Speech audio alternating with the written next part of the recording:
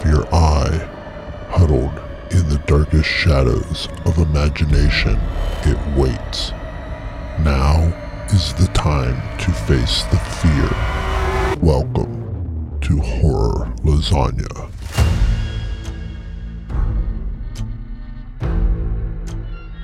Embrace the trepidation.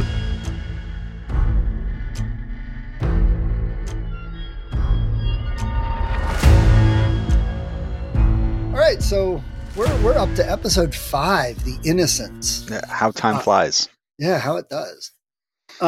Before we even go anywhere with this one, out of everything we watched, this one's probably the most accessible. I mean, I got a copy that was in the Criterion collection. Yes, it is. You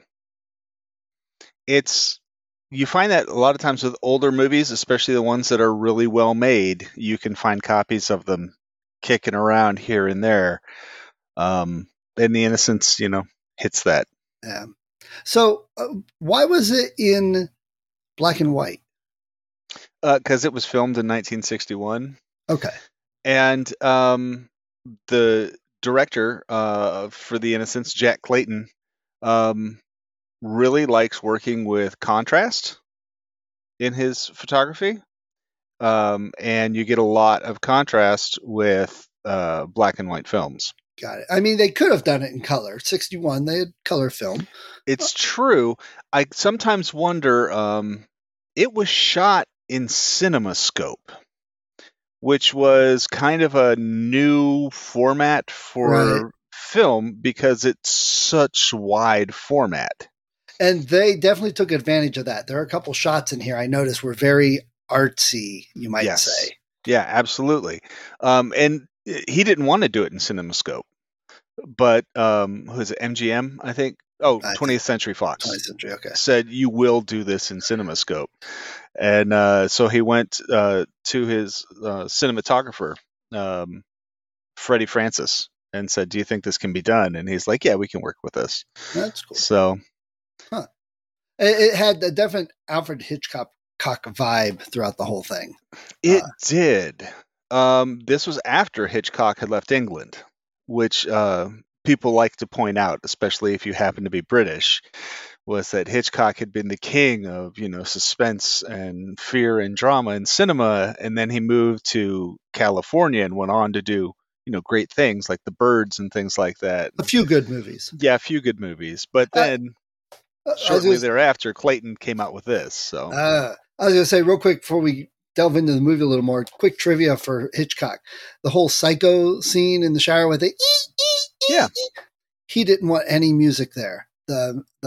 There's a great history I listened to about the guy that did the composition for that and how he really brought a lot of what we still do music-wise in movies. Because originally the studios did not want to put music under important scenes because it would distract people because they were still used to the silence. And Hitchcock did not want any music there. And the guy said, well, I put something there. If you don't like it, we'll take it out. And Hitchcock's like, I was wrong. Leave it in. And it's classic. So I was just thinking about this because I was watching the movie we'll be talking about next time.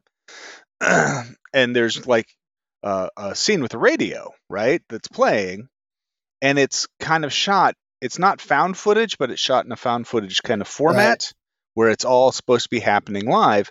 And so they're very sparse with their use of music. And I recently watched a very bad found footage movie.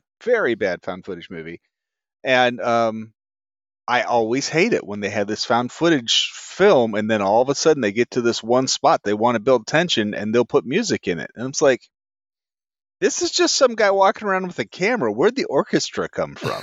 It's not that found. Yeah. There's an old classic Calvin and Hobbes where he's walking around and he's playing music because he wants a soundtrack with his life. Right. Yeah. Life's so much better with the soundtrack. Yeah. Right. All right. So tell us about The Innocents. Tell us about this movie that we recommend for everybody to go watch. Yeah, The Innocents. It came out in 1961. It falls into the I have my own categories for horror. This falls into the category of literary horror movies. And these are movies that as you watch them, they feel more like you're reading a book than you're watching a movie. Yeah, which is funny because it is based on a book. It is based on a book. It's based on Henry James's book, The Innocents. It was kind of a novella. I had read it in high school to do a paper on it. And Turn of the Screw. Yes, The Turn of the Screw. It came out in a two-part book that had The Turn of the Screw and Daisy Miller in it. That's, because they were both kind of shorter stories. Right. Yeah. When Henry James wrote the story, it was just received as your typical Gothic ghost story. Yeah, I was going to say it's got a very Gothic feel the way they filmed this one. Yeah. And as time went on, Freudians and other psychoanalysts got a hold of it, and they're like, yeah, this isn't a ghost story. This is a story about somebody losing their mind. Yeah. And so there was a guy named William Archibald who took The Turn of the Screw and turned it into a play. And he based it on how it was originally received. It was just a ghost story. And when Jack Clayton decided to do this movie, he approached Archibald and said, hey, can we use your play to make a movie? And I want you to do the screenwriting. And he said, okay, I'll do that. But then they decided they wanted to go with the more psychological route, and William Archibald wanted nothing to do with that. So they had to bring in a new screenwriter, and who did they bring in but Truman Capote? Which is why when you see this movie, sometimes when it's listed under country of origin, it will say UK and the USA because Truman Capote was involved with it. But other than that, this is purely a British film. Oh, okay. Yeah, we don't have as many American films in these lists, it seems. Not so far. Not so far. And you know what? You might be right for season 1. As I'm thinking through. So it's foreign buddy films. Yeah, I guess. Truman Capote came in, probably most well known to people for Breakfast at Tiffany's. I mean, that was him. And he gave the screenplay, a good old shot of psychological thriller. Very much. And so the movie stars a bunch of people who you're not necessarily going to know. At the time, some of them were very famous. So, for instance, Michael Redgrave played the uncle. Which I assume is Vanessa Redgrave's father or something? That's a great question that I don't know the answer to. It might be. Okay. But he was he was a headliner. When they listed the movie, he got like top billing. And he's in it for what?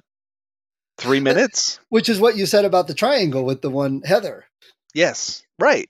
But back in 1961, he was a famous actor. He went through his career. He was in 76 movies. He died in 85.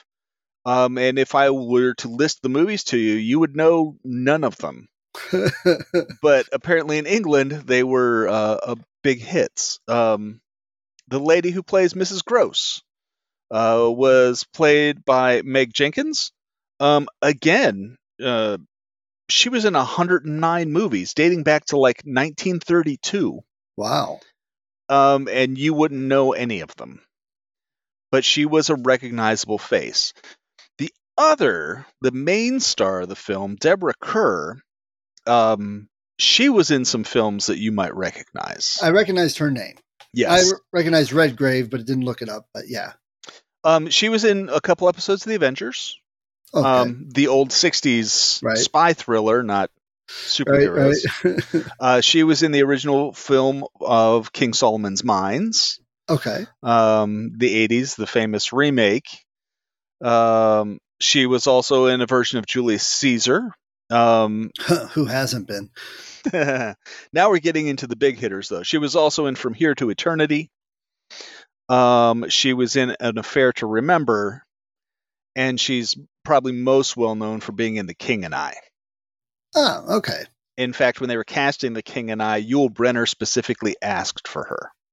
Nice. Wow. Okay, so there's a little cachet for some of these actors. Yes. There are 2 child actors in the film. And that's our buddies. Those are our buddies, yeah. One of them was named Martin Stevens. He plays Miles, the older brother of the 2 in the movie. He only did 18 movies. His last one was called The Witches in 1966. He's still alive. And like, you can get a hold of his agent, like, if you want to book him for something, but he hasn't worked in a really long time, at least not in theater. Pamela Franklin, on the other hand, plays his sister Flora. She was in 58 movies, and when I say movies, I should really say TV shows, because she was in all kinds of TV series. She was in Fantasy Island. Again, who hasn't been? Right. But she was in all kinds of stuff, and to the best of my knowledge, she's still alive. Oh, interesting. There is there's like 3 minor characters in this film. The cast is not huge. Mm-mm. Like a lot of these movies. It's been very small cast for most of these. Yeah, right. There's Anna, who is like the housekeeper, and I think she has 1 line. There's Miss Jessup, who has no lines. Right, just a very intense stare. Right. And then there's Peter Quint. And he also has no lines aside from evil cackling laugh. Yeah. But the interesting part is you had 2 very famous actors who wanted the role of Peter Quint, and they were both turned down by Jack Clayton. One of those was Cary Grant. Oh, wow. And the other was your friend and mine, Sir Alec Guinness. Wow. And neither one of them got a role in this movie, even though they asked for it. That's interesting, especially, very British, Sir Alec. He didn't want to do Star Wars. Right. Yeah, but he wanted to do this. Yeah, interesting. The other classification that I put this film under is also a historic film. There are, in the horror genre, what I consider historical films. Whether you like them or not, they definitely affected the entire genre. That would be a movie that for your college course on horror cinematography would be a must-watch. Absolutely. Seven is a good example. Seven set the tone for the 90s. I mean, not just in horror, but like even like as a graphic designer, like the Trixie font suddenly was everywhere. It was on everyone's album covers. It was in everyone's posters. And that like started with Seven. There are other ones. Rocky Horror Picture Show was a genre-bending film. Black Christmas. I'm not a big fan of it. Yeah. But if you want to see the first time you ever had a slasher film shot from the perspective of the slasher, that's where you have to go to watch that movie. And so The Innocents is also one of those movies. It is definitely a historical film because this movie has been redone a bazillion times. Right. We talked a little bit about that off air. And I was going to ask you why you chose this one over any of the 20 or so remakes and other various versions of the movie. And I think you just answered that. Yeah. It was the first most successfully done. And even to this day, we talked about The Haunting at Bly Manor. And while it was a serviceable Netflix series, what they managed to do in an hour and 28 minutes in black and white in 1961 is so much more impactful. Yes. Than what they did over the span of 5 episodes. Yeah, we could probably do a whole episode on that Netflix show. Yeah. The good and the bad. Right. So it's an important film. It shows up a lot. One of the other things that I always dislike about older movies is that a lot of times the script will be cheesy or the acting is way over the top, and I just can't bring myself to sit through it. This movie only has slight traces of that. Yeah, if it was colorized, it would be probably look very much more of a modern 80s, 90s movie, maybe. Yeah, it definitely had a good. I mean, I noticed it felt, it was a big Hollywood type movie. Yeah, and this is one of those rare ones on the list that we have for the season that was a big Hollywood type movie. I mean, from the British standpoint, this was, the budget for this was £430,000, which in 1961 was a lot of money. Right. Because actors didn't need $34 million to do 12 minutes. Deborah Kerr got $400,000 for this. That was her take of it. Overall, the gross worldwide was listed at $30,000. So financially, it was a failure. But if you talk to Guillermo del Toro, this is one of his top 5 horror movies of all time. And that's saying something. Yeah. This is my influence for Pan's Labyrinth. Yeah, right. Exactly. You're like, okay. This movie and the next one we'll be talking about, both of them deal with ambiguity. You have relationships between friends, loved ones who are close, and with the ambiguity, something horrible happens to somebody, and it might be that close friend or relative's fault, or it might not be. They don't really necessarily resolve it for you. Right. And also, like the next movie, this one has a lot of amazing production things that happened in it. Yes, I even noticed that. Yes. So, first, the fastest one, Joe Clark was the editor of this movie. And the editing, not just the cuts from scene to scene, which are very well paced and very well done, but he did scenes where he would have 4 videos overlaying at the same time. And in 1961, that was a tricky thing to do. Yeah. For all the kiddies, that meant actually 4 sets of film and actually putting them on each other and running it and splicing it. And yeah, very much a chore. It's just astronomical. I can't even imagine when you watch that dream sequence towards the end of the film, the amount of time. And he loved this job. He was working with Clayton, and they were hanging out so much. Neither of them were married. They got apartments close to the studio, and the 2 of them would go out after work every day, have a couple beers, talk about cricket or whatever, and then go back to their apartment, and then the next day come back and do the same thing. That's great. And so Clark just absolutely loved working on this film. Now the other one that's much more impactful, and there's a lot more to say about him, is Freddie Francis, the cinematographer. He did amazing work on this film, working in what was new technology at the time, the whole CinemaScope thing. He wanted the film to have a claustrophobic feel.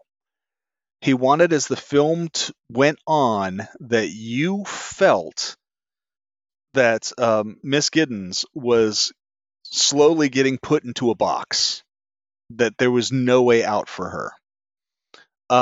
And so he went through and he did these little things throughout the movie to achieve that, just subtly to reinforce it.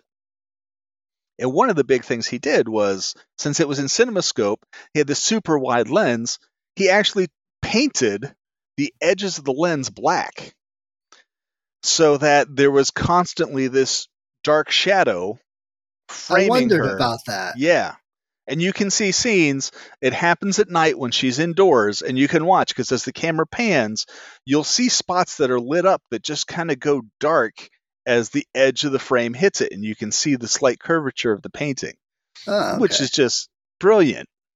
Freddie Francis. And I see things like that. We talked about practical effects a couple episodes ago.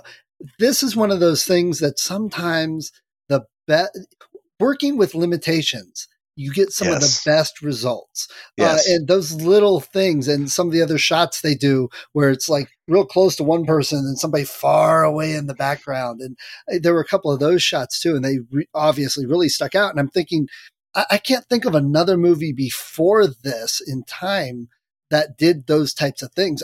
It was a Matrix effect. I mean, we saw it in the Matrix and everybody's like, "Ooh," and I'm like, yeah, but this had it, 30 years before that. And there was no CGI involved with this. None. No strings. Right. There's no strings to tie them down. Freddie Francis also was the cinematographer for The Elephant Man, another famous film. And other films that you and I would know, Dune, the original Dune back in the 80s. He was the cinematographer for that, and Cape Fear. Oh, wow. And I thought Cape Fear, actually, when I found out, I started reflecting on it. It had that same kind of trapped feel to it as you watched it that he achieved in this. Nice. Cool.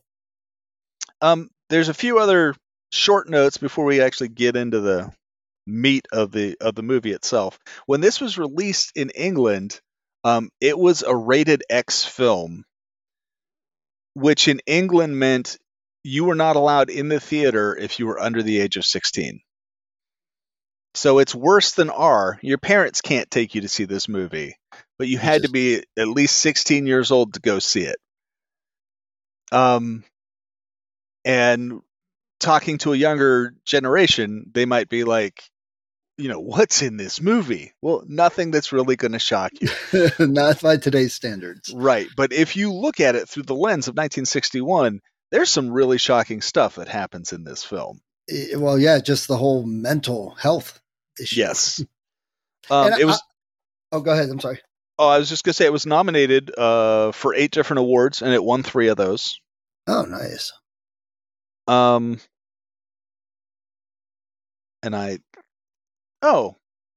the rest of it we'll talk about as we get to it. But What were you going to say? I was going to say one of the things that stuck out to me, and this has always been a big thing in movies, is the musical score. This had a lush and fantastic musical score right from the beginning, underlying just about every bit of the movie, helping set the tone and the feel. And it wasn't like we have now, synthesizers. It was an orchestra, and it was full. I mean, if you like the music in Star Wars, I would equate this to that, because there weren't many scenes that were completely silent except when it needed that effect in the closed box, like you said. Now, I don't want to sound like everyone's grandpa here, but I think back in the day, your music scores were so much better because you were paying for an orchestra. And so you didn't want to sit there and rush, at the last minute and do a tweak here and a change here and then write some song off the cuff that you were going to pay to some guy with a synthesizer and a computer who was just going to crank this thing out, and it would cost you $30,000. This was a full-on orchestra. So you wanted everything to be, you wanted the scoring to be perfect. Right. Yeah. And not to be, like some sort of elitist or anything, but I'm going to bet if you can write a score for an orchestra, you might know a little bit more about music than somebody who sits around and piddles on a synthesizer all day long. It's the same as a lot of modern skills. A lot of good teachers will push the kids to learn the old way of doing it so you understand it. Yes, I know you don't need to record on reel-to-reel cassettes and you don't have to physically splice it, but knowing how to do that can help a lot, in my opinion. Yeah. Yeah. It's really funny. Just as an aside, on Twitter, photography is one of the things that I follow. And this guy posted this question out there. He's like, how do you think social media has influenced your photographic style? And I'm like, what if you started taking pictures before social media? Yeah.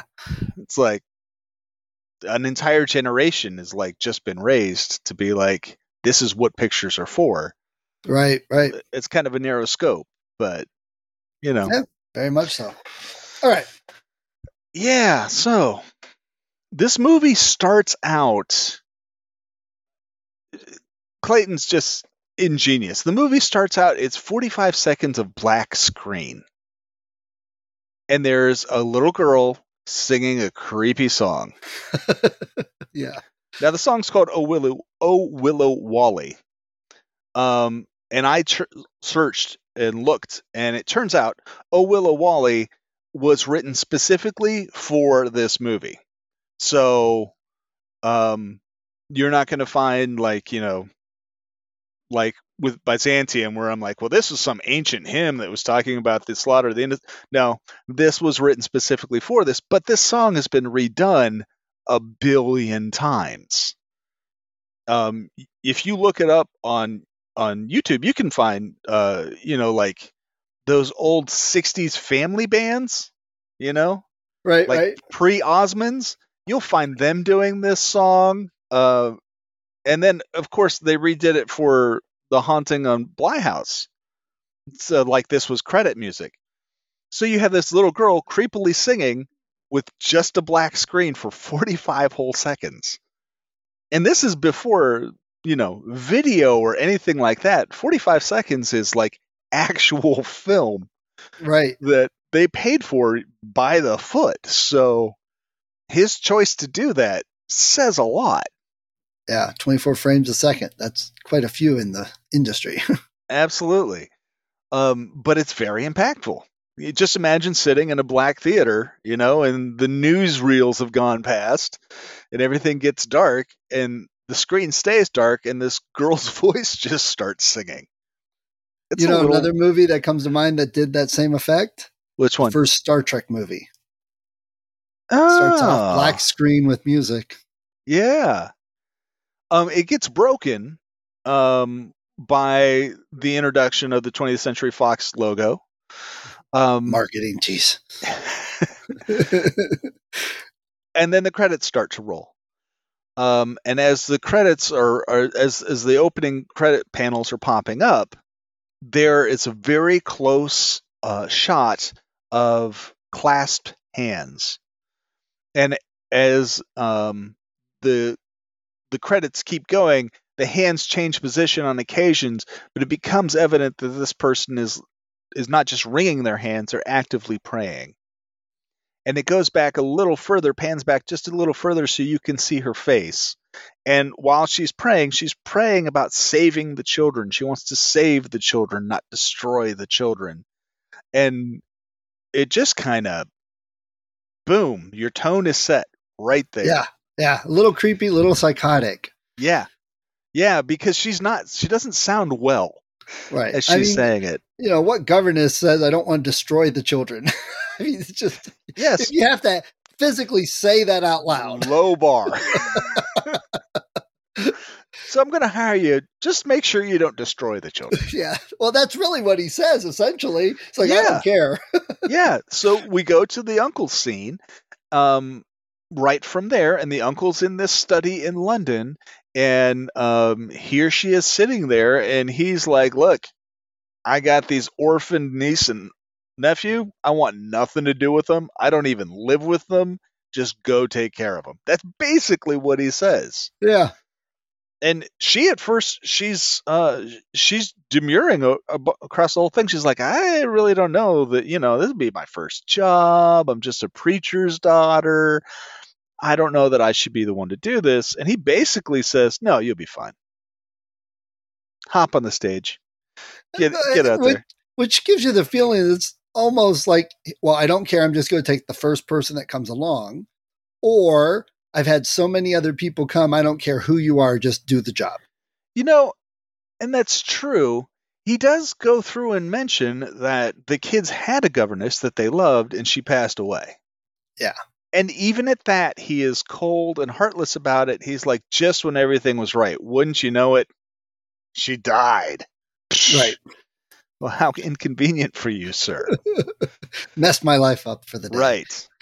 I honestly think that the uncle in The Innocents is probably portrayed far worse than in any other version I've seen of this. And I don't mean like the acting was bad. I just mean the character himself is just portrayed as such a dick. Cold and heartless. Yeah, exactly.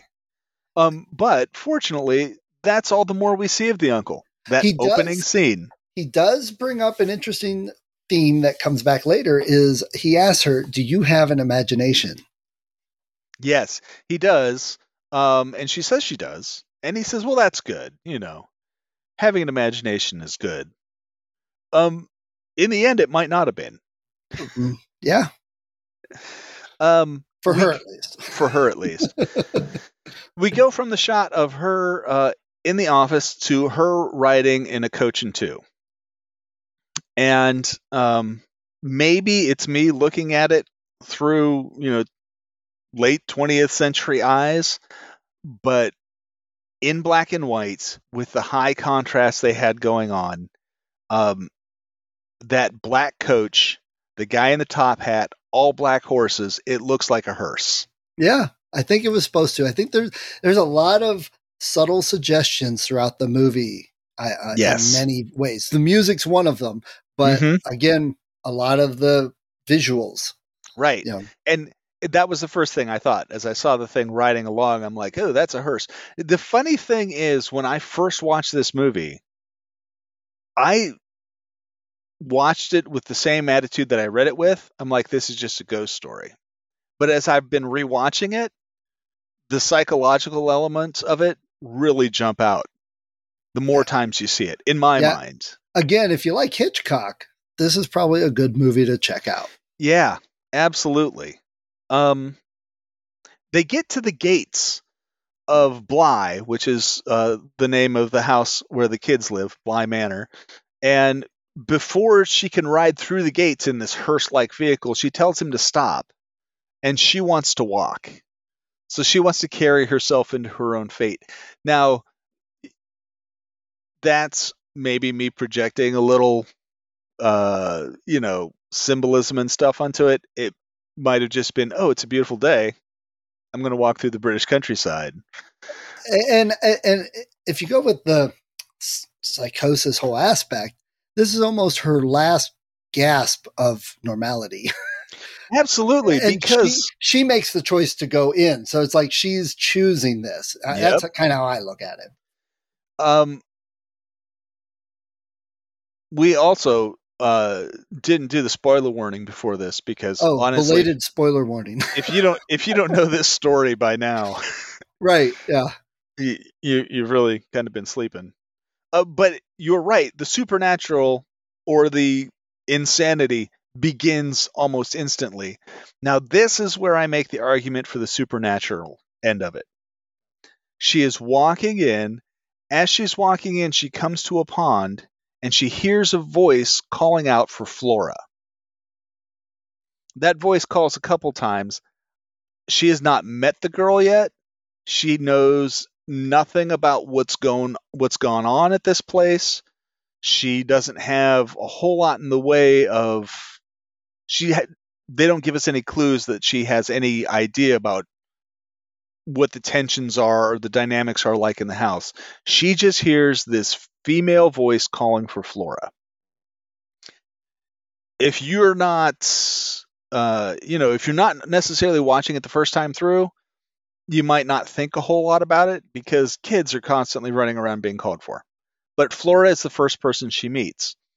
And the shot where she meets Flora starts with a reflection of Flora in the water. Not the girl herself, right? But a reflection. Yeah, we've mentioned our friend that likes symbolism a lot. This is a definite movie up his sleeve. Oh, absolutely. Yeah. Would love this film. And so we've talked a little bit about the supernatural, which is this scene is very supernatural-ish. But we've talked about the madness and psychosis. So all of this could be her imaginings, her own thing. But in a way, what if it really is supernatural and it's the ghosts that are driving her crazy? So it's crazy you mentioned that because I was thinking about this last night. And I don't know, it might be in poor form to mention other movies as we're talking about one. But there's a very easy to find film. It's like brand new to Netflix. It's called The Wind. Okay. It's a period. Yeah, I saw that preview. Okay. It's a period piece from takes place in the 19th century, frontiers America. And the whole basic gist of the movie is there's like demonic possession happening. But it is done in this super ambiguous way where when it's done, you're like, is there possession going on? Or did someone just lose their mind? And you can sit there and argue it could be the same thing. Yes, and yes, exactly. That's exactly what you get with this movie. And you mentioned, because I was saying, well, the psychological aspect was always there. You said not really. It was mostly a ghost story.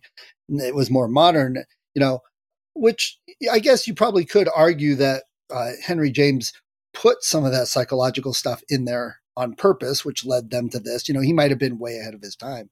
But either way, that was a question in every scene of this movie. Is it supernatural ghosts?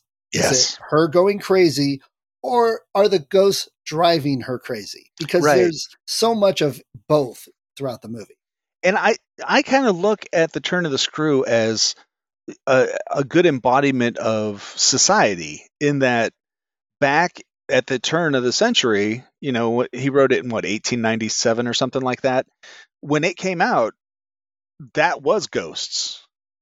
And looking back at it now, we can be like, you know what? That whole witch trial thing, that was just really mass hysteria. But back then it was like legit. There are witches running around.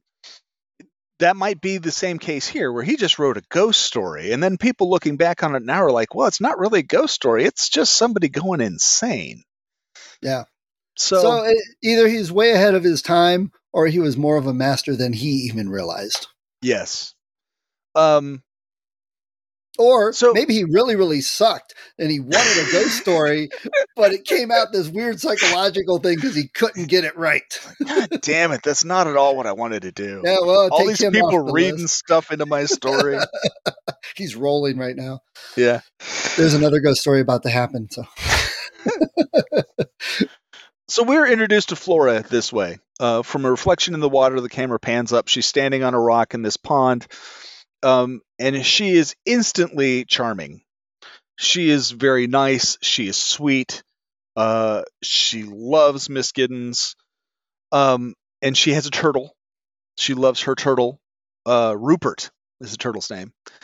And it's not a turtle, it's a tortoise, which we find out later. Tortoises don't like to be put in the water. Turtles do.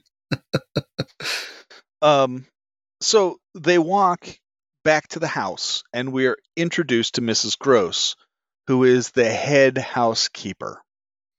Mrs. Gross is much older than Miss Giddens, but as you would have in that period of England, people are aware of their class and their standing in the house, and so she instantly is very demure to whatever Miss Giddens wants. Miss Giddens gets. She comes in. When she walks into the house, they did a really nice job of keeping the house kind of well lit. It looks big. It looks spacious. It's open. It's opulent. Very gothic. Yes.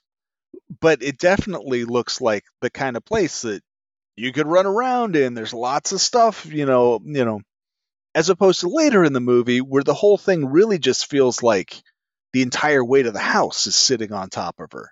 Right. But right now, at the start, it's very open.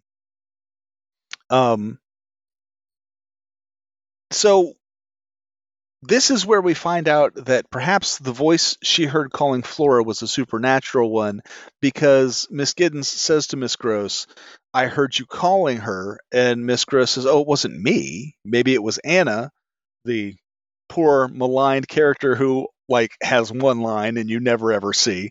But it wasn't Mrs. Gross who was calling her, which means where did that voice come from? And again, was it in her head or was it something supernatural? Right. But the way Miss Gross talks and acts, it again hints that it's a ghost supernatural. Throughout everything she says and does is very much like, well, I know there's a ghost. I know it's haunted, but I'm going to ignore that. She has that feel. And Flora mentions that later when Flora's going to bed. She's talking about going to bed and how she always likes to look in the dark. And Mrs. Gross is so silly because she always closes her eyes in the dark. And so that kind of reinforces what you're saying. Mrs. Gross blatantly leaves out important details all the time because they're too uncomfortable to talk about. Well, you can't believe it in this society because you'll be considered mad. Right. Which again is the other ambiguous theme. And again, maybe you are. Yeah. So that's the introduction to, like, I would say 3/4 of the cast of this movie is right there. We have a scene where Flora's taking a bath, and this just 110% set for me the tone of the children, because she is being a complete shit in the bathtub. She is splashing around, bubbles everywhere. That's hardwood floor under there. It's just water is getting everywhere, and the adults are like laughing and like egging her on, like this is an okay behavior. And that seems to be a kind of a common thing that runs throughout this film, is the kids are completely kowtowed to. Anything they want, they get. Right. Which covers up some of their behaviors with at least Mrs. Gross, but now this new governess kind of starts noticing things. So it goes back again. Are they possessed demons with the spirits of the ghosts? Or is she finally just like, well, they're kind of crap and I need to clamp down on them maybe? It's questionable. Everything becomes a question. The very bizarre thing, of all the strange things for me to be like, what's this happening? Miss Giddens sleeps in Flora's room.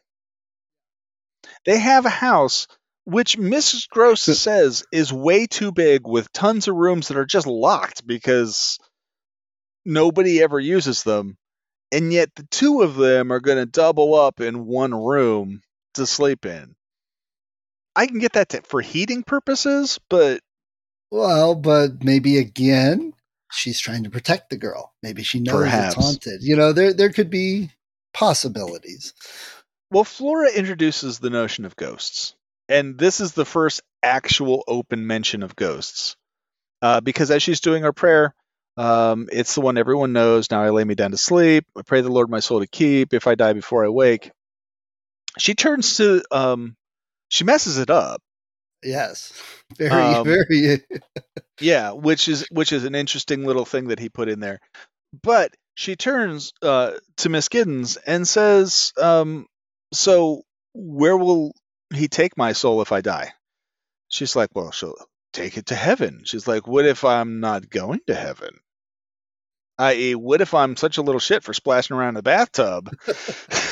That's the cutoff line right there. Yeah. And then Flora says, will I just be a doomed spirit to walk the world forever? And I'm like, well, that conversation just kind of took a big turn. Right. I mean, it was just a cute little kid saying her prayer, and now all of a sudden she's doomed to haunt the earth forever. Well, and that's the first hint, I guess. Is she possessed? Is she crazy? Or the kid's crazy? Because the mess up she makes isn't if I should die before I wake, it's if I should wake before I die. And she kind of cuts it off. And that's super creepy. But the look on her face made me wonder, did she say that on purpose?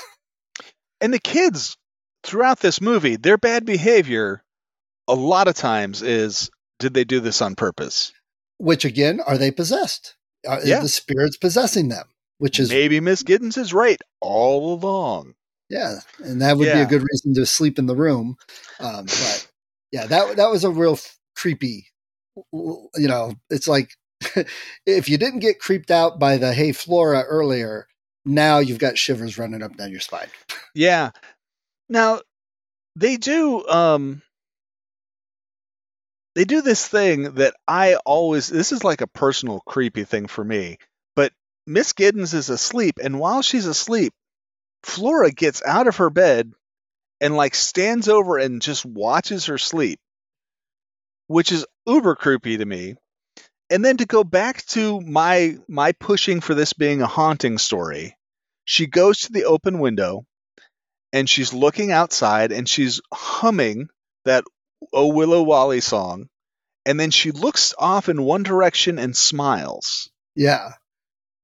Now, we find out later that song happens to have been the deceased governess' favorite song, which makes me think maybe she sees the ghost and she's trying to be, make the ghost happy kind of thing.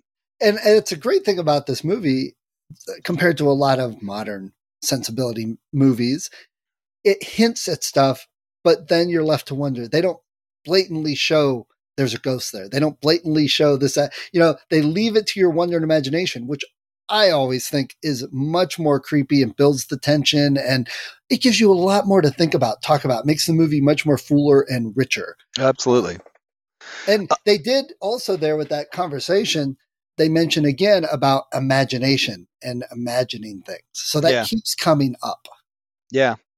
The next day, we find that a letter has been sent to the house from the uncle. He received it about Miles, the son who's at some boarding school, and he doesn't even want to open it. So he just sent it to the governess, just deal with this. So she opens it and finds out that Miles has been expelled. A cute little note that they put in there is she gives it to Mrs. Gross to read, and Mrs. Gross is like, I can't read. Which, back in the late 19th century was not a rare thing, for like help around the house. Right. Now, if you want to work, check out at Dollar General, you got to have a college degree. Back then, you could clean a whole manor without anything. So yes, room and board included, and a little bit of cash on the side. So Miles has been expelled. We don't know why.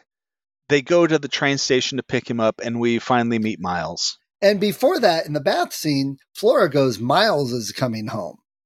Before all of this. Yes.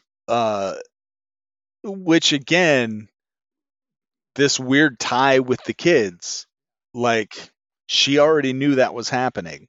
And then the next day, they get the letter and find out he's been expelled. He is coming home. He is this charming guy. As the train's rolling in, he's doing the whole thing, sticking his head out the window, as the train's going along, looking all dapper. His hair's perfect. The first thing he does when he gets out of the train, he hands her flowers. These are not the moves of like your typical 10-year-old boy. Right. Little Lord Fauntleroy there. Yes. Once Miles arrives, cinematographically, they increase the contrast, even on the outdoor shots. And a couple interesting things. They used so many lights to get the contrast to the point that Clayton wanted that Kerr actually would wear sunglasses between takes because the set was so bright. And when they were outside, because he wasn't getting the shadows he wanted from the trees in the background, and you can't light, over that huge of a distance, he actually would have them paint the trees black on the shadow side. That's just awesome. To increase it, which is just all that little bit of trivia always sounded to me like the knaves in Through the Looking Glass painting the roses colors. Yeah. It's like, no, go out and paint those trees so there's some actual shadow. And that type of technique, I mean, obviously they're doing it to increase the tension. It makes you feel unsettled when you're sitting there watching, especially in a theater. It reminds me of Three Kings, that movie, where it was very bleached out because they were in the desert. Yeah. Yeah, absolutely. So Miles comes into the house. He's just the little man. He speaks perfectly. He doesn't seem to have, like, Flora is fascinated by reptiles. She's got this turtle. There's scenes where she's put like flowers on her turtle. She still seems like a little girl. At times. Miles, I never really get the feeling that Miles is just some little innocent kid. He's got that used carbon skeezy feel to him about everything. Even when he gets off the train, it's like he's acting so perfect to impress people. Yeah. Yeah, he's really just trying to be super slick. Yeah, that kid was really good. Yeah. Yeah, I was really disappointed to see that, his career basically stopped in 1966. There's a scene where they're coloring, and Miles is coloring a horse because Miles owns a pony. And Flora's coloring something else. And Flora desperately wants Miss Giddens' approval.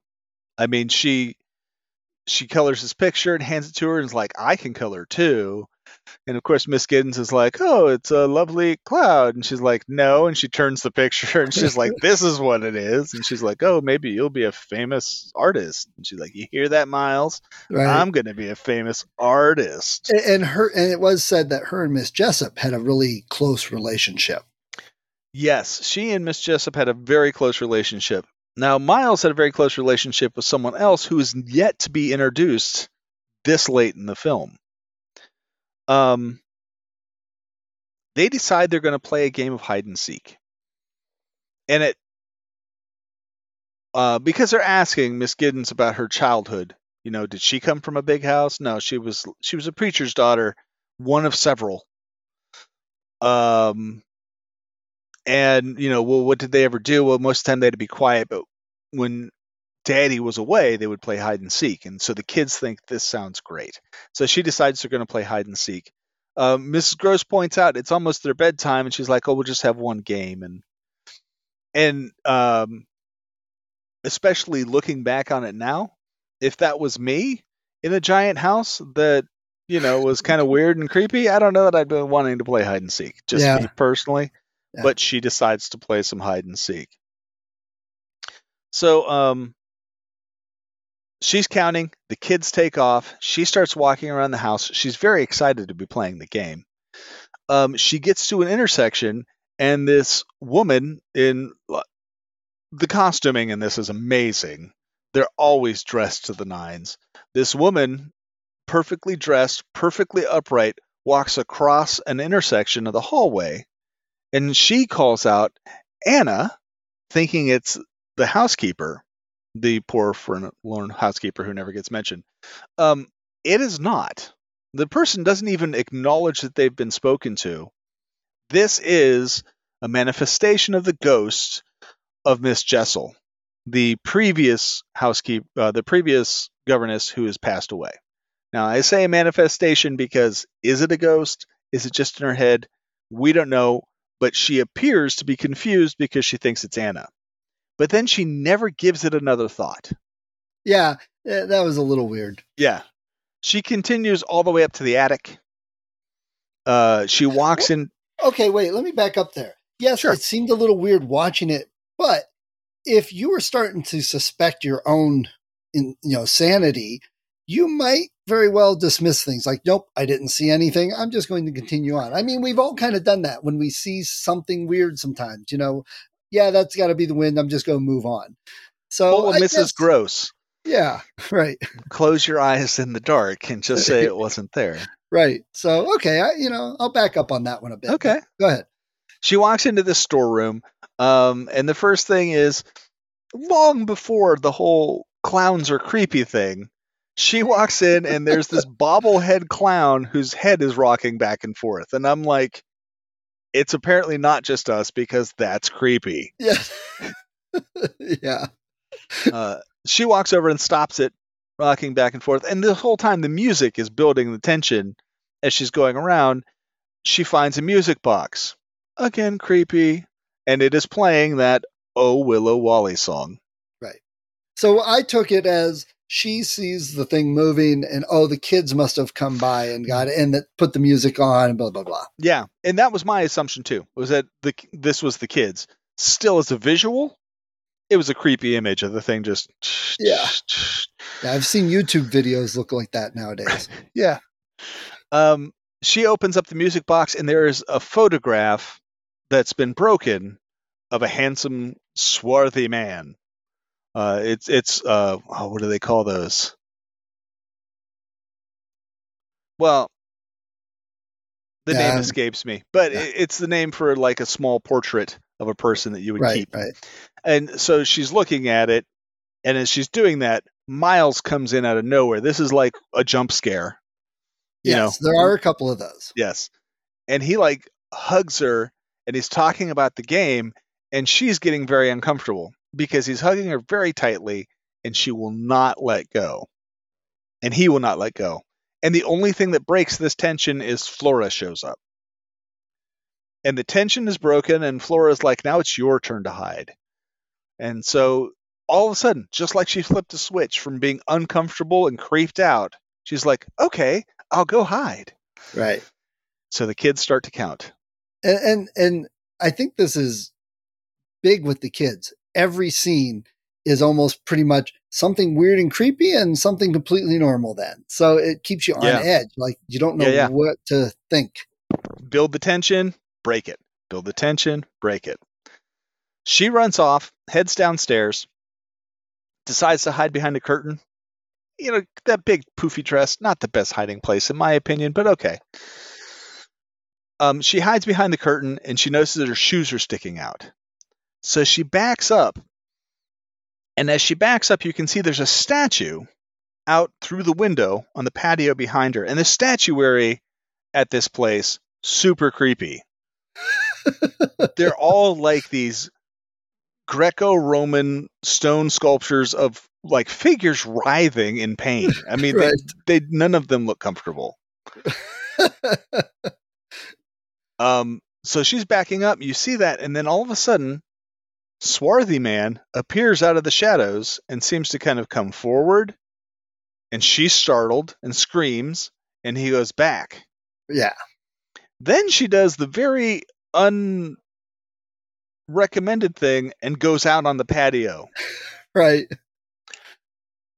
We missed something. Okay, back up. Spoiler. Oh, heck, there goes my phone. Okay, sorry, back up. Go ahead. Before the hide and seek, there's a scene where she's outside and she's cutting roses from the garden. Oh, yeah, that's right. Speaking of statuary. And she uncovers this statue of this creepy looking cherub. Yeah, like a demonic cherub. Yeah. And the camera zooms in and a beetle crawls out of its mouth, dangles for a second and falls. And isn't it there with like broken arms, hands or something? Yes. The cherub is holding two broken off hands at the wrists. Yeah. She, startled by this, backs up, turns and looks, and up in a top tower, there's a male figure standing at the tower looking down. And so she runs across the garden and to the tower and goes into the tower. Now they do something very interesting with the sound here, because up until that time, every time she's outside, all you hear are like the birds. Birds are very prominent in this. You can hear them singing all the time. As soon as she walks into the tower, you hear flies. Oh, I didn't even notice that. She steps inside and you hear the buzzing of flies. She goes up these steps. They do a shot where it shows up. It's a very tempting visual of like the stairs going up, spiraling stairs. She takes the stairs up, and the only person there is Miles and a bunch of dubs. And she asks who was up there, and he's like, "It's only been me." And it obviously couldn't have been him because it was definitely a full-grown man who was looking over the edge of the tower. Right. So again, is she crazy? Is it a ghost? You know, there's a lot of questions. If Miles was up there, is it the ghost inhabiting Miles? You know, Miles is the carrier. Yeah. Right. When she's playing hide and seek, that man she associates with the person in the tower, the man who appears behind her. Mrs. Gross shows up and she's like, "I heard you scream. You're super pale. What's going on?" And she's like, "I saw this man. Wait, I saw this man in this picture." Right. Yeah. We don't see his face as a ghost until after the picture. So again, a little ambiguous. Yes. So we find out that the picture is of a man named Quint, who was the uncle's valet. And Quint apparently was kind of a horrible person. Very charming, but horrible. A little bit like Miles. Yes. We find out that Quint died. Quint didn't just die. Quint liked to drink. And Quint was coming home one night and someone either attacked him or he slipped and fell on the steps and hit his head and died out on the front steps. And poor young Miles is the one who found the body. And that's the story of how he died, though. So again, you got to wonder. That is because you find out that Quint and Miss Jessel were an item. And not only were they an item, they were kind of gross about it. They were like messing around in rooms in the manor, not really caring if somebody caught them or not. you find out that maybe the kids might have like seen them doing stuff, and not that they were purposely doing that, but they just really didn't seem to care. And so when Miss Giddens asks how Miss Jessel dies, we're told that she basically died of a broken heart. This happened after Quint dies. Just broke poor Miss Jessel's heart. Again, Mrs. Gross holding back information, which we'll get to in a second. So Miss Giddens is like, I think it's the ghost of that man. And Miss Gross is like, what? And then you hear the kids laughing. And the kids are standing in the balcony looking down, laughing at both of them. And again, it's your typical horror movie kid laughter that scares you. Yes. Yeah. Just seems creepy. This has obviously put Miss Giddens on edge, because you find out the next day she's in the classroom teaching them. And Flora is being the typical spoiled brat that she has been. She's purposely making screechy noises with her like chalkboard, her slate. And Miss Giddens actually like yells at her to stop. And then Miles piles on and he's like, stop it. And that's the first sign of tension you have between the three of them that's like that open and overt. Right. It's definitely building. Yes. Of course, Flora cries. And then Miss Giddens comes over and she's like, oh, I'm so horrible. You're fine. It's fine. Everything's fine. And they all get together for this big group hug. Which again, you mentioned, she flip-flops. And here she does it again. She's uptight. She's irritated. It's like, then it's all fine. She's all smile and roses, which is another very common like movie thing when someone's going crazy. It's an easy thing to portray that people can see. So they decide they're going to, to make it up, her being so mean to Flora, they decide they're going to pretend it's Flora's birthday. And so the kids run off to get ready for it. And Miss Giddens and Miss Gross hang out down at the bottom of the stairs. And while they're hanging out down there, Miss Giddens is pushing Miss Gross for more information. And it turns out that while Miss Jessel was Flora's favorite, Quint was Miles's favorite. And interesting that they both died. Yes, they did both die. So the kids show up. They come down all dressed up oddly, like little kids will, carrying candles. And tell Miss Giddens and Miss Gross to have a seat. And as they sit down, Flora's like, now Miles is going to recite a poem. And Miles proceeds to recite verbatim the creepiest poem I think I've ever heard a child recite.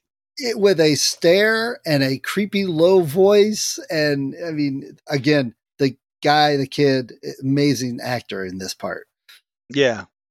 Absolutely. And I tried to find out where that poem came from. And that poem turns out came from no other than Mr. Truman Capote. He wrote it specifically for this movie. The next day they're down at the lake, at the pond. We find out that Miles can row the boat, but Flora's not supposed to. She's too small. And we see a figure standing in the middle of the lake in formal dress. And it doesn't take too long to figure out that must be Miss Jessel. Yeah. Which, if you've seen any of the other versions of this movie, you know who it is right away. Before it's even kind of hinted at. So yes.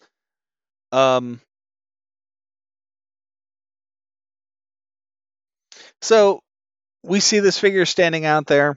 No one else seems to see it. She asks Flora if she sees it. She asks Mrs. Gross if she sees it. Nobody sees it. Apparently, just Miss Giddens sees the ghost out there. It's the first appearance of the ghost in the lake. We did see her gliding through the house at that one point in time, but we don't really, it's the first time we see the ghost in the lake, and we're not really sure why. Well, we find out when they all go to church. And as they're going to church, the kids are running around holding back secrets, which has kind of become a theme here, is that there's too many secrets being held in this house, Miss Jessel says at some point in time. Miss Giddens says at some point in time. Miss Giddens keeps pushing Mrs. Gross, and it turns out that Miss Jessel killed herself. She drowned herself in the lake, which makes all kinds of sense as to why we see her standing in the middle of the lake in a dress. So there again, Miss Giddens didn't know that, but she saw the figure. So that's right. Is she really going crazy, or is it really a ghost? Yes.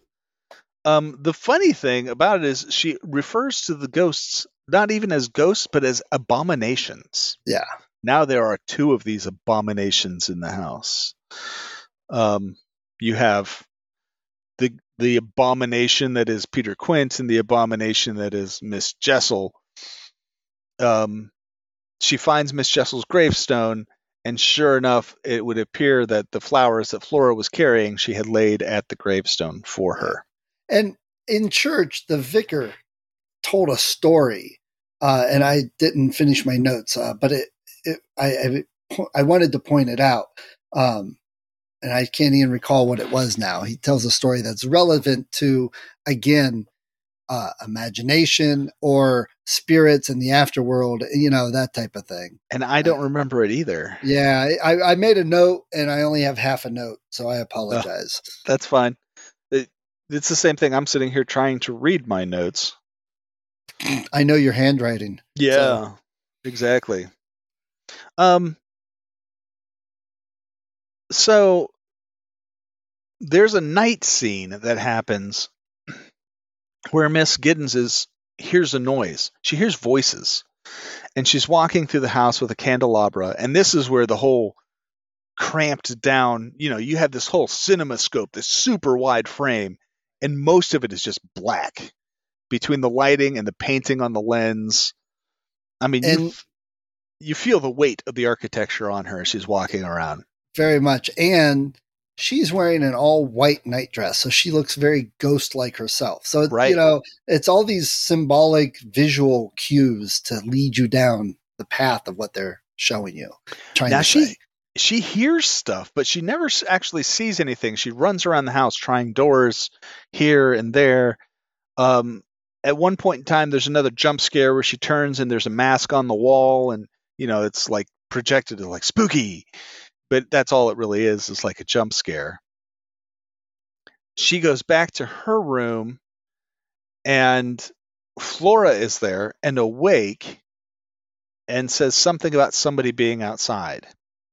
And she walks over and looks down, and in the circle of these horrible, hideous sculptures, you have Miles standing there. And this upsets her a lot. She gets Miles and puts him back in bed, and he's like, oh, it was all just a joke. Because we were afraid we were being too good. And good kids are boring. And so we want to do something a little wicked. So I worked with Flora, and we set this whole thing up so she would make you look out there, and I'd be outside wandering around in my bare feet. I don't know that the kids were good to start with. Yeah. Didn't really need to make themselves naughtier. Yeah, but that it's like, again, just him saying that. Not so much even being outside, but him saying that is the creepiest part, the creepiest thing. Is like, what's wrong with these kids to even say that? And if it's not true, why say it? But if it is true, why do that? Then say it. The whole thing, again, everything about the kids is half creepy, more and more creepy as the movie goes on, actually. And it leads to the creepiest, most unsettling part to the film for me, is especially considering this is 1961. He says, oh, Miss Giddens, darling, give me a kiss. And like a full-on kiss on the mouth from a 12-year-old boy to this, well, Deborah Kerr was 40 when they filmed this. Okay. And it's not like a peck on the cheek. I mean, this is like lip lock. It's really, I don't know why. I find it so disturbing. Yes. It's not just, And but again, it's not we do have a few jump scares. It's not a modern jump scare movie. it's got all these things that add up together to just make the whole thing creepy and unsettling. And that probably would make most people squirm more than like, sticking your hand in worms or something, Yeah. Yeah. It's one of those things like a needle close to the eye kind of deal where you're just like, ew. Right. The next day, Flora is not easily found. She doesn't know where Flora is. And she heads down to the lake, and Flora has taken the boat over to a small ghost island. Yeah, where she's dancing all by herself to the music from the music box.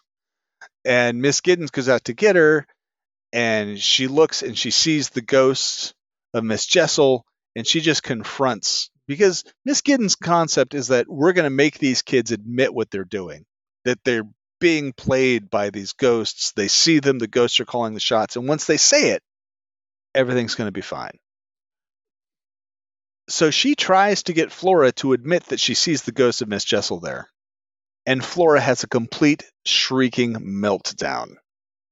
Terrible. I mean, you can hear it through the house. Yeah. And it just keeps going. Miss Gross, although Miss Gross thinks what Miss Giddens has done is wrong in bringing up Miss Jessel, because we find out that Flora was the one who found Miss Jessel's body in the pond. And of course, we just tuck all that away. We never actually deal with it. So Mrs. Gross thinks that Miss Giddens is wrong for that. She has no idea where Flora got the language for the horrible, hateful things that she was yelling at Miss Giddens about the whole thing. And I didn't actually catch anything that Flora had said, but I do catch Miles when it happens to him later on. But I didn't actually catch anything that, Flora actually said. I do her shrieking though. Wow, that was something else. Good set of lungs on that girl. Miss Giddens decides that Mrs. Gross is going to take Flora to her uncle's in London. Everyone else is going to leave the house, and it's just going to be her and Miles, and she's going to finally just confront Miles. Just flat out have it out with him. And so Mrs. Gross is like, okay, and there's a scene where Mrs. Gross and Flora are in the carriage, and it's that shot you were talking about where Flora's in the foreground. She's like right here, and then Miss Giddens is way back here, and Flora is staring straight ahead, won't even look at her. Hates the woman now. And so they leave, and you have just Miles and Miss Giddens. And Miles's first is just like, this is great. Oh, we're going to have tea in this room? How grown up. And don't worry, I'll protect you. I'm the man of the house. Right. Again, fully embracing this whole adult level that he just really doesn't have. You know what I mean? And he's acting very childlike, but after all the other stuff, it makes it even creepier that he's acting normal. She eventually, just because this takes it 10 minutes, just to kind of wrap it up, she gets him to the point where she's like, just say it. Say his name. He's here. He's controlling you. And he just spouts off all kinds of nasty stuff about her. And then he's laughing at her. He's being mean. And in the reflection behind him, you see Quint. And it's Quint's face. So from Miss Giddens' standpoint, he is the one who's driving this whole thing. Quint is just controlling the boy and making the boy say these horrible things. And she keeps forcing him to see this ghost that he claims he can't see, and he claims he can't see, and he stops, and he looks up, and then he collapses. And you're like, oh, it worked. Kudos, way to go. She goes over and picks him up, and she's like, it's all going to be okay, Miles. It's all going to be okay. And then they have a camera come in and look at Miles again, and his eyes are open. It is not okay. Miles is dead. So in 1961, you have this full-on mouth kiss. Then we've killed a child. And then after, she's holding the dead body of this child, she reciprocates that full-on mouth kiss. And I was just like, I see why this was a very disturbing film in 1961. Yeah. It's still disturbing. It was interesting to me that they chose to do it like that, because in the book, if memory serves me correctly, Flora is there when this happens to Miles. Because Flora says, is he going to be all right? Okay. And Miss Giddens is like, everything's going to be fine now. And that was kind of like the end of the book. And you're like, wow, I don't even know what that means. Right. So it was really odd to me that they removed Flora from the picture, just because I thought that was a nice thing having her there. But interestingly enough, when they shot this, Clayton was really big on not scaring the kids. The kids would not get their script sheets. I mean, they'd get the lines and things, but they wouldn't get them until just before they were actually going to go on to do it, which says something for the kids as actors. Yeah. So, like, Miles, the guy who played Miles, let me see, Martin Stevens, the day before, when they closed shooting, had no idea his character was going to die the next day. And he said it was because, one, he wanted the kids to actually just run around and have a good time. And two, he didn't want to do anything that would leave any lasting impressions on the kids, as they grew up. So, I thought that was fascinating. Was like, I'm not even gonna tell you what's gonna happen to you. It was reminiscent of like Infinity War. If you ever hear him talking to the guy who played Spider-Man, he's right. like, I wouldn't even know what was going on because they're so afraid I would say stuff. So yeah, that's his own fault. Yeah, but it was reminiscent of that, where it's like, we're not even going to tell you what's going to happen. You just show up and we'll go from there. Right. Oh, one other thing I have on my notes to point out, when she's going over to get Flora from the island, that's when a huge storm breaks out. And that's very symbolic, especially in movies of, when things are crazy. Yeah. That her psyche broke and it brought the full on storm. And it's a storm right there. Yeah. For a short amount of time. And, not to be all literary about it, but it is a literary horror film, in my opinion. Shakespeare did the same thing. You look at, like, when all the action happens in Macbeth, it's like there's a storm out, right. brewing. And so it's a good way to, like, in the environment even feels the tension and is throwing in on it. So, right. Yeah. Good movie. Yeah.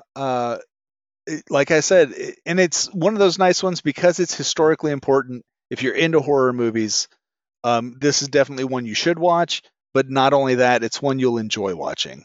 Yeah. Opposed to some other horror, Blair Witch Project is a historically important film, right? But if you're not seeing it for the first time, it's kind of a miserable watch. And the more times you watch it, the worse it gets. Yeah. Right? Yeah. But the first time you see it, you're like, wow, that really, really worked. And it's historically important because it's the first time that, like, that kind of thing did so well. Yeah. Yeah. And I've been thinking about, while we've been talking, you said there's not a lot of American films on here. And I think the reason is nothing against American film culture, but you had asked for films that most people haven't seen. Yes. And a lot of the movies we've talked about have had really or no release in the United States, which is a great way for it to be guaranteed as something you've never seen.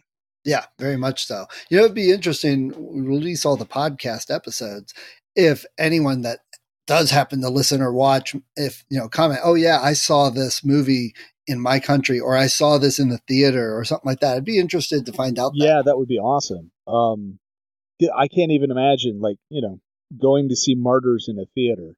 Yeah. What would that be like? First date. Yeah, well. And last. Yeah, I was going to say, that's the end of that one. Yeah, you got to watch. But, The Innocents, for as much as people love it, a really small release. I mean, it released in England, And 1961, it was a lot harder to release movies back then because you had great big things of film and, Right. But so it's not that it's unheard of because it's a very well-known film. And as you pointed out, you can find it in a lot of places. Right. But like even in 1965, if you were a film critic in the United States, there's a really good chance you never saw this movie because getting a hold of it would be really, really Back difficult. then. Yeah. It was a good one. Definitely recommend. I mean, compared to most of the other ones we've watched, this one is more of your standard. Let's rent a movie. movie. The other ones haven't been so much. No, I think of the other ones we've watched, Byzantium is probably the closest. Yeah. Because it felt like the kind of movie you might actually see in a theater. Yeah.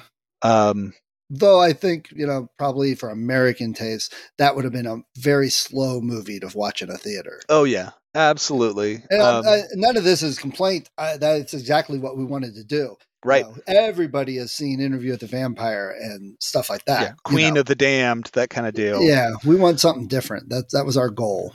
Right.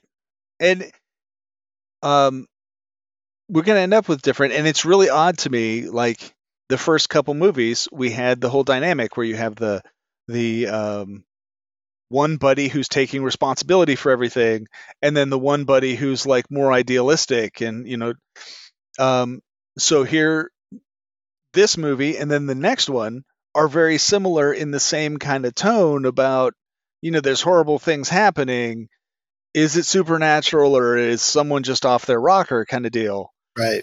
And they both, for different reasons, are technical masterpieces.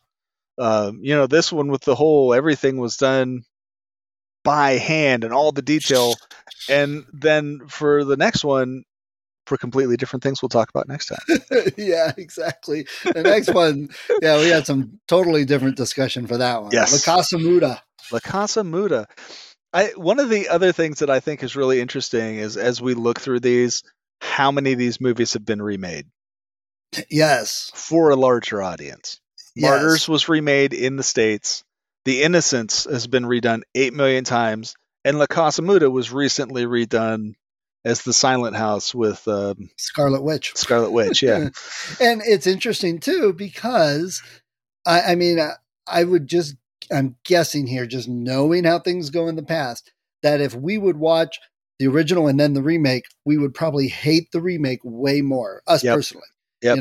When I saw The Silent House with Elizabeth Olsen, I didn't watch it, but I saw the poster and the preview, and I'm like, oh my gosh, that's the same movie here. And I'm like, that doesn't look as good.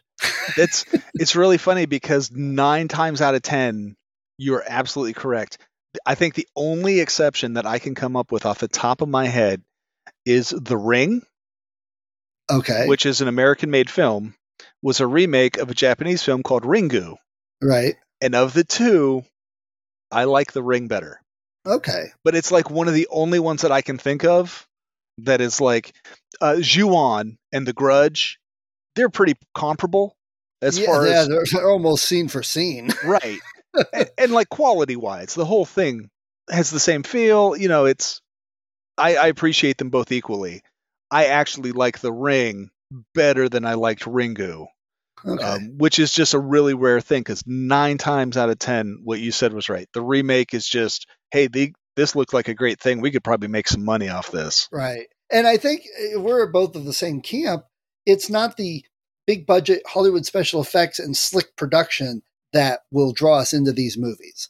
Right. It can be the great story. It can be some other, like The Battery, just him doing it with a low budget and some of the scenes, the way he shot them.